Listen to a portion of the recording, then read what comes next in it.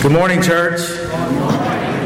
It's good to have you here today to worship God.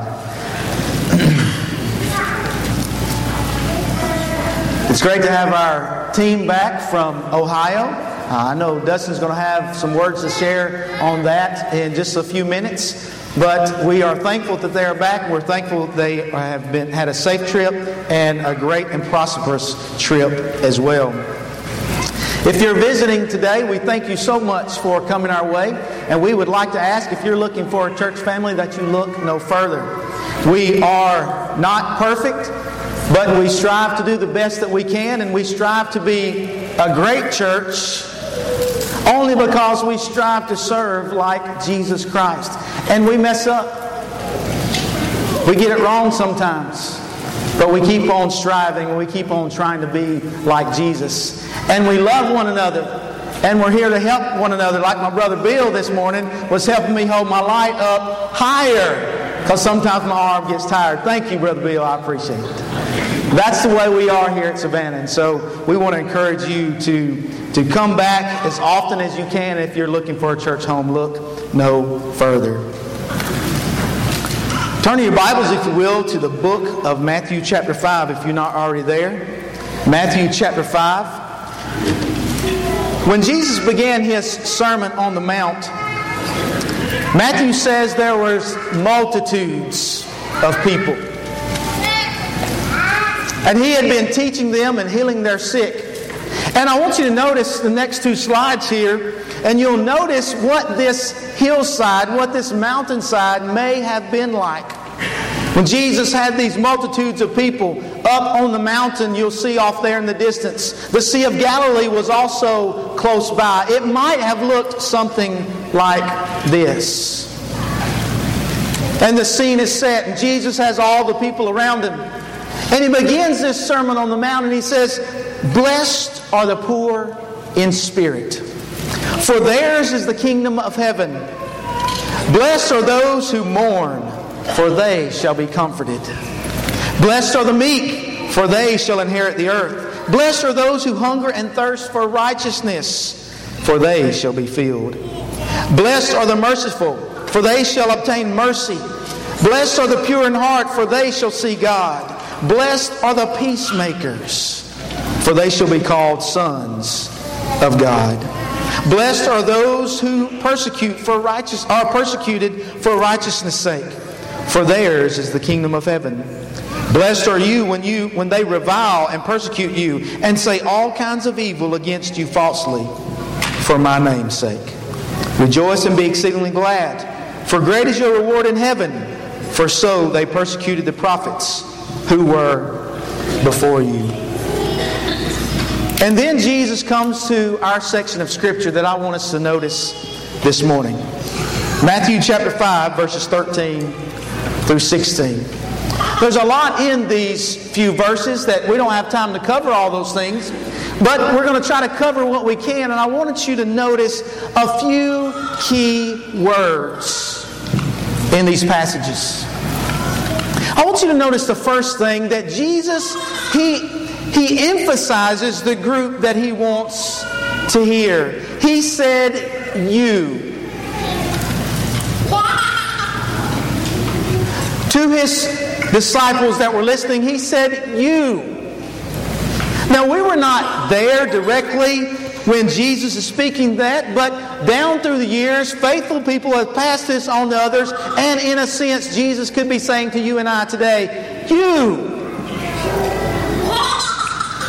You, church, you, Christians, you have an influence. You have an influence on those people around you. You see, some in Jesus' day were more concerned about the minute details of conduct, yet laid aside the major issue of character. One person said, conduct flows out of character. In Matthew chapter 15, Jesus would talk about it's what comes from the heart. That's what comes out of the mouth. It's what comes from the heart. That's what defiles a man. So you see, it's important what we allow into our minds and into our hearts, because that is what will come out. And Where our heart is, that is where we will influence people. So we could say our conduct flows from our heart. Our influence on others. John MacArthur tells two stories that I want to illustrate this point with. One, he tells of an ancient Greek myth that tells of a goddess who came to earth, but yet she was unseen, but whose presence was always known by the blessings she left behind in her pathway. Trees that were burned in the forests sprouted new leaves, and violence sprang up in her footsteps. As she passed by a stagnant pool, its water became fresh, and parched fields turned green as she walked through them. Hills and valleys blossomed with new life and beauty wherever she went. She had good influence, didn't she? But he also tells of another story, an ancient Greek story of a princess that was sent as a present to a king. She was as beautiful as could be, for she was as beautiful as Aphrodite, and her breath was as sweet as perfume. But she carried with her the contagious influence of death and decay. From her infancy, she had been fed nothing but poison, and it permeated her very being. The very environment that she was in, she would poison. Her breath would kill a swarm of insects. She would pick a flower and it would wither. A bird flying too close would fall dead at her feet. What's the point in these two stories that MacArthur shares? The point is that all of us will influence someone. We're going to influence people around us in one way or the other. We will influence them for bad, or we will influence them for good. Bottom line, I will influence people, no doubt, wherever I am. But the choice of which influence I choose is all up to me. Jesus specifically says, you. And we need to take our influence seriously. What does our world consist of? Well, many will go into the world in other parts of the world, and we're able to support them through prayer and financial ways and other ways. But what about me? What about me, and what about my world? My world consists of those people around me daily. That's my mission field. And Jesus says you will influence people in your mission field one way or the other. The choice is up to me. Our spouses, our children, our co-workers, our neighbors, our extended family, those in the grocery store, wherever we are, we will influence people. I'm reminded of a story that a speaker shared with about David. And he talked about how God had put David over sheep. But God took David, who had been shepherding sheep, and put him in charge of shepherding His people. And we know that David was called a man after God's own heart. He took where David was and he used that to do things bigger. But we know David, even the man after God's own heart, he made some mistakes, didn't he? Jesus says you're going to influence people. There's always people watching. Here's the question we must answer. Can they count on you to be the right kind of influence? But notice in the next place, Jesus said, you are the salt of the earth. Jesus says you are, not you will become. You are, not you're going to become, you are the salt of the earth. Think about, real quickly, 3 values of salt. Number 1, salt is valuable. In Jesus' day, people would be paid with salt. Maybe you've heard the phrase before, they are worth their salt. But what does that mean for the earth and the Christian? It means that the world has no real value without the influence of Christians who walk in the footsteps of Jesus. Salt is valuable, but salt also has flavor. Job writes this in Job 6. Listen to it. Can flavorless food be eaten without salt? Or is there any taste in the white of an egg? And this is what Job says about that. My soul refuses to touch them. They are loathsome food to me. You ever pick up a box of cereal or a canned good or some dried beans or whatever it might be? You pick that up in the grocery store and you look at it, and what does it have on it? Sodium. Sodium gives flavor. Salt gives flavor. Those who have to be on a salt-free diet or a low-sodium diet, they struggle to find flavor in their food, don't they? Amen. Well, what does that say about the earth and the Christian? What the world has to offer. Don't miss it. What the world has to offer is tasteless. It's tasteless. And the influence of the child of God gives this world flavor. Now let's put ourselves in the picture. Aren't you glad that you and I, as Christians, as children of God, we have the opportunity to give a tasteless world flavor? You ever been intimidated by doing the right thing? You ever been fearful for saying, I'm a Christian? Jesus says, don't be fearful. Because you, Christian, give this world flavor. Because it doesn't have any without Jesus and without His followers. Salt has value. Salt gives flavor. But salt also is a preservative. Salt long has been a way of preserving food. Back in Jesus' day, they couldn't go down to the local store and buy a refrigerator and preserve their food. So they would use salt. What does this say about the earth and the Christian? The world is decaying. It's rotting. It may paint a beautiful picture, but it is just a facade, just paint because it's dying. Have you ever thought about this?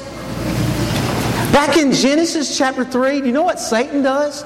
Satan paints this beautiful picture for Adam and Eve. And he says, see this picture? What God really wants is God really wants you to be in that picture. Or He's afraid that you'll be in that picture and you'll be number one. And Satan says, put yourself in the place of God. And in a sense, he paints that same kind of picture for us. And he says, put yourself in that picture. Look how beautiful it is with you in the center and not God. And you see, what Satan fails to remind us is that what this world has to offer, it's dying. It's tasteless. It's of no value.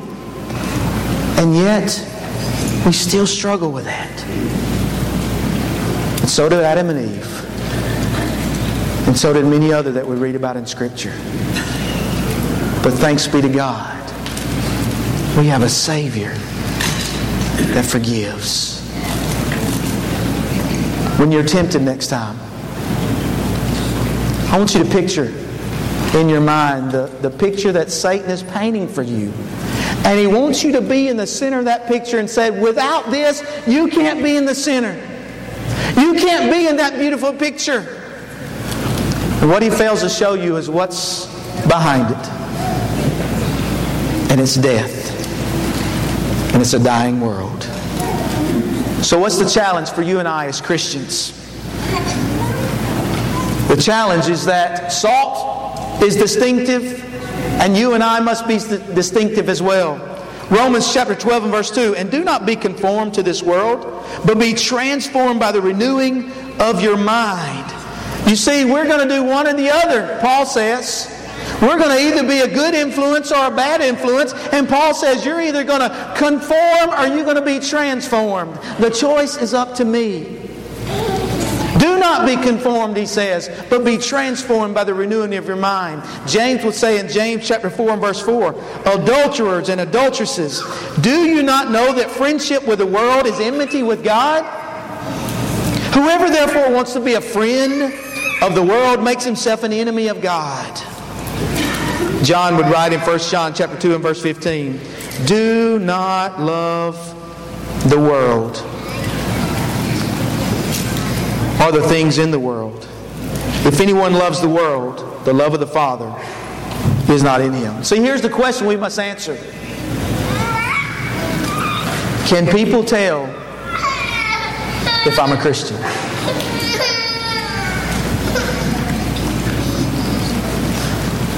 Yeah, I go to Savannah Church of Christ. But can people tell I'm a Christian? Can people tell by the way I talk? Or by the topics I choose to discuss? Or by the way I act? Or by how I deal with difficult situations? Can they tell I'm a Christian? You see, being a Christian should permeate every aspect of our life. It should affect everything. Jesus didn't say, hey, listen to me. Jesus didn't say, you're the salt of the church. Jesus said, you're the salt of the earth. Let's go out and give this world flavor and meaning through the way we live. You see, Jesus said the salt that loses its flavor, the salt that loses its saltiness, it is then good for nothing, but only to be trampled underfoot by men. No one wants to be not any good. And Jesus says, therefore, go be salt of the earth. Jesus said, you, church, you Christians are the salt of the earth. But notice what else he says. You Christians, you church, are the light of the world. Like we sang the song just a little bit ago. This little light of mine, I'm going to let it shine all around the neighborhood. A simple song, yet with a powerful message. Hide it under a bushel? No! Don't let Satan it out. Why? I'm going to let it shine. And church, we need to go out into this world and we need to let our lights shine. Jesus would say in John chapter 3 and verse 19, and this is the condemnation, that the light is come into the world, and men love darkness rather than light because their deeds are evil. See, here's the fact of the matter. As we go out and we live lives of light, there may be people that do not like us. Because we expose through the light of Jesus Christ their evil deeds. But have no fear. Have no fear. Elijah felt alone. Elijah cried out to God, I'm all alone. I'm the only one that's left to serve you. And God said, oh no. have thousands that have not bowed the feet to Baal. Jesus said, you be the light of the world. Turn your Bibles real quickly, if you will, to 1 John chapter 1. Beautiful passage on being light. 1 John chapter 1, beginning in verse 5.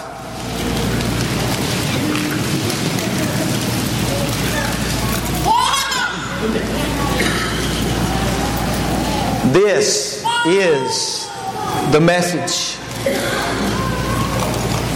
which we have heard from Him and declare to you, that God is light, and in Him is no darkness at all. If we say that we have fellowship with Him and walk in darkness, we lie and do not practice the truth. But if we walk in the light as He is in the light, we have fellowship with one another. And the blood of Jesus Christ, His Son, cleanses us from all sin. We are light. We are light not because of some inherent illuminating power within us. Rather, we are light because of our connection with the light source, Jesus Christ. That's what makes us light.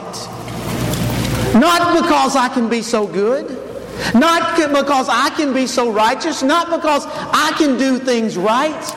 It's because I am connected and I am submitting to Jesus Christ, the light source. In the same way, as the moon and the stars reflect the sun, the light of the sun, you and I reflect the light of the Son of God in this world. So what's the challenge? Jesus says a city that is set on a hill cannot be hidden. You see, people in Jesus' day would build their cities up on a hill for several reasons. Number one, it would save valuable farmland. Number two, it could be more easily defended, for you could see when your enemies were coming. And it was a lot easier to defend that city on the hill. Also, as people would enter into an area, they could see where the city was, for the lights of the city would shine for miles. And Jesus said a city that is set on a hill cannot be hidden. Jesus said, nor do they light a lamp and put it under a basket, but on a lampstand, and it gives light to all who are in the house. What happens if we take a light and we cover it up? Hide it under a bushel? No. Why? What happens? It can dim the light. It can also make the light go out. And we are light going into the world. And let's be careful. Let's be careful of being ashamed. Let's be careful of covering that light up to dim that light, because the longer we cover, that light may go out. I'm reminded of a story. Years ago, there were a group of men hired to stand at railroad crossings. And they would have a lantern with a light, and when a train was coming, they would wave that lantern to oncoming vehicles so that they would not cross. But one night, there was a terrible accident, and a man was killed. And in the courtroom, the lawyer would ask that man carrying the lantern, "Did you wave your lantern?" And several times he said, "Yes, yes, yes." Years later, a friend asked, "If you were waving your lantern, why did the car not stop?" And he said, "Because I was waving my lantern, but it wasn't lit." You see, when we don't let our light shine, people die eternally. And Jesus says, you, church, you are the light of the world. What does all this mean for us as we conclude this morning? Jesus said in verse 16, "You let your light so shine before men that they may see your good works and what? But it's there, right? And glorify you as the child of God. And glorify you as the church. Let your light so shine before men that they may see your good works and glorify your Father in heaven. You see, as we go about doing good, it's still not about me. As we go about doing good, it's still not about the church necessarily. It's about God, and that God gets the glory. Praise God. Let us be people who live out the Beatitudes in Matthew chapter 5. Lives of humility. Lives of meekness. Lives that hunger and thirst after righteousness. Lives of mercy. Lives that are pure. Lives that seek to bring peace. Lives of courage and faith in the midst of persecution. And the question is, will I live like this? There was a diamond owner, gem owner in New York City. Harry Winston was his name. And Harry had gotten word that there was a famous Dutch collector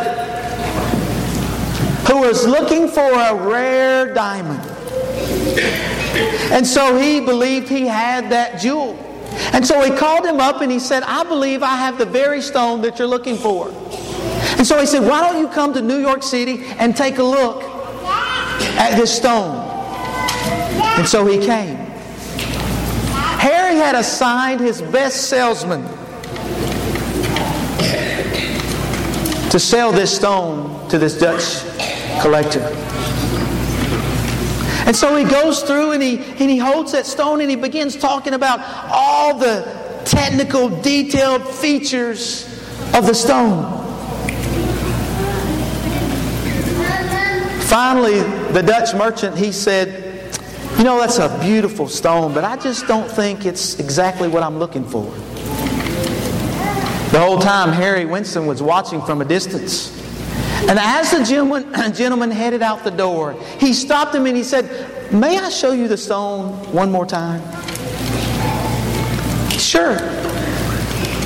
But instead of describing all of the detailed technical features of the stone, he began describing what a rare jewel it really was. Just take a look at it. Isn't this the most beautiful thing you have ever seen in your life? You would do well to have this stone in your collection. What a rare thing of beauty it is. And the merchant decided to buy the stone. And as they were packaging it up for him, he asked Harry Winston, what was the difference? How come when you presented the stone, I couldn't resist? Yet your salesman, when he presented it, I had no problem saying no. He said, well, I'll tell you this. He said, that's my best salesman. He is the best in the business. He knows everything there is about these stones, more than I do. I pay him a good salary to do what he does. But you see, I would gladly pay him twice as much if I could pour into him just a little bit of what I have that he doesn't have. You see, that salesman, he knows a lot about stones. But I loved him.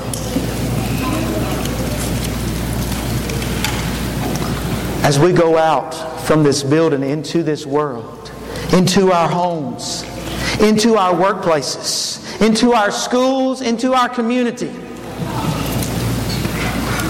can people tell we know a lot of technical features and details about God and the church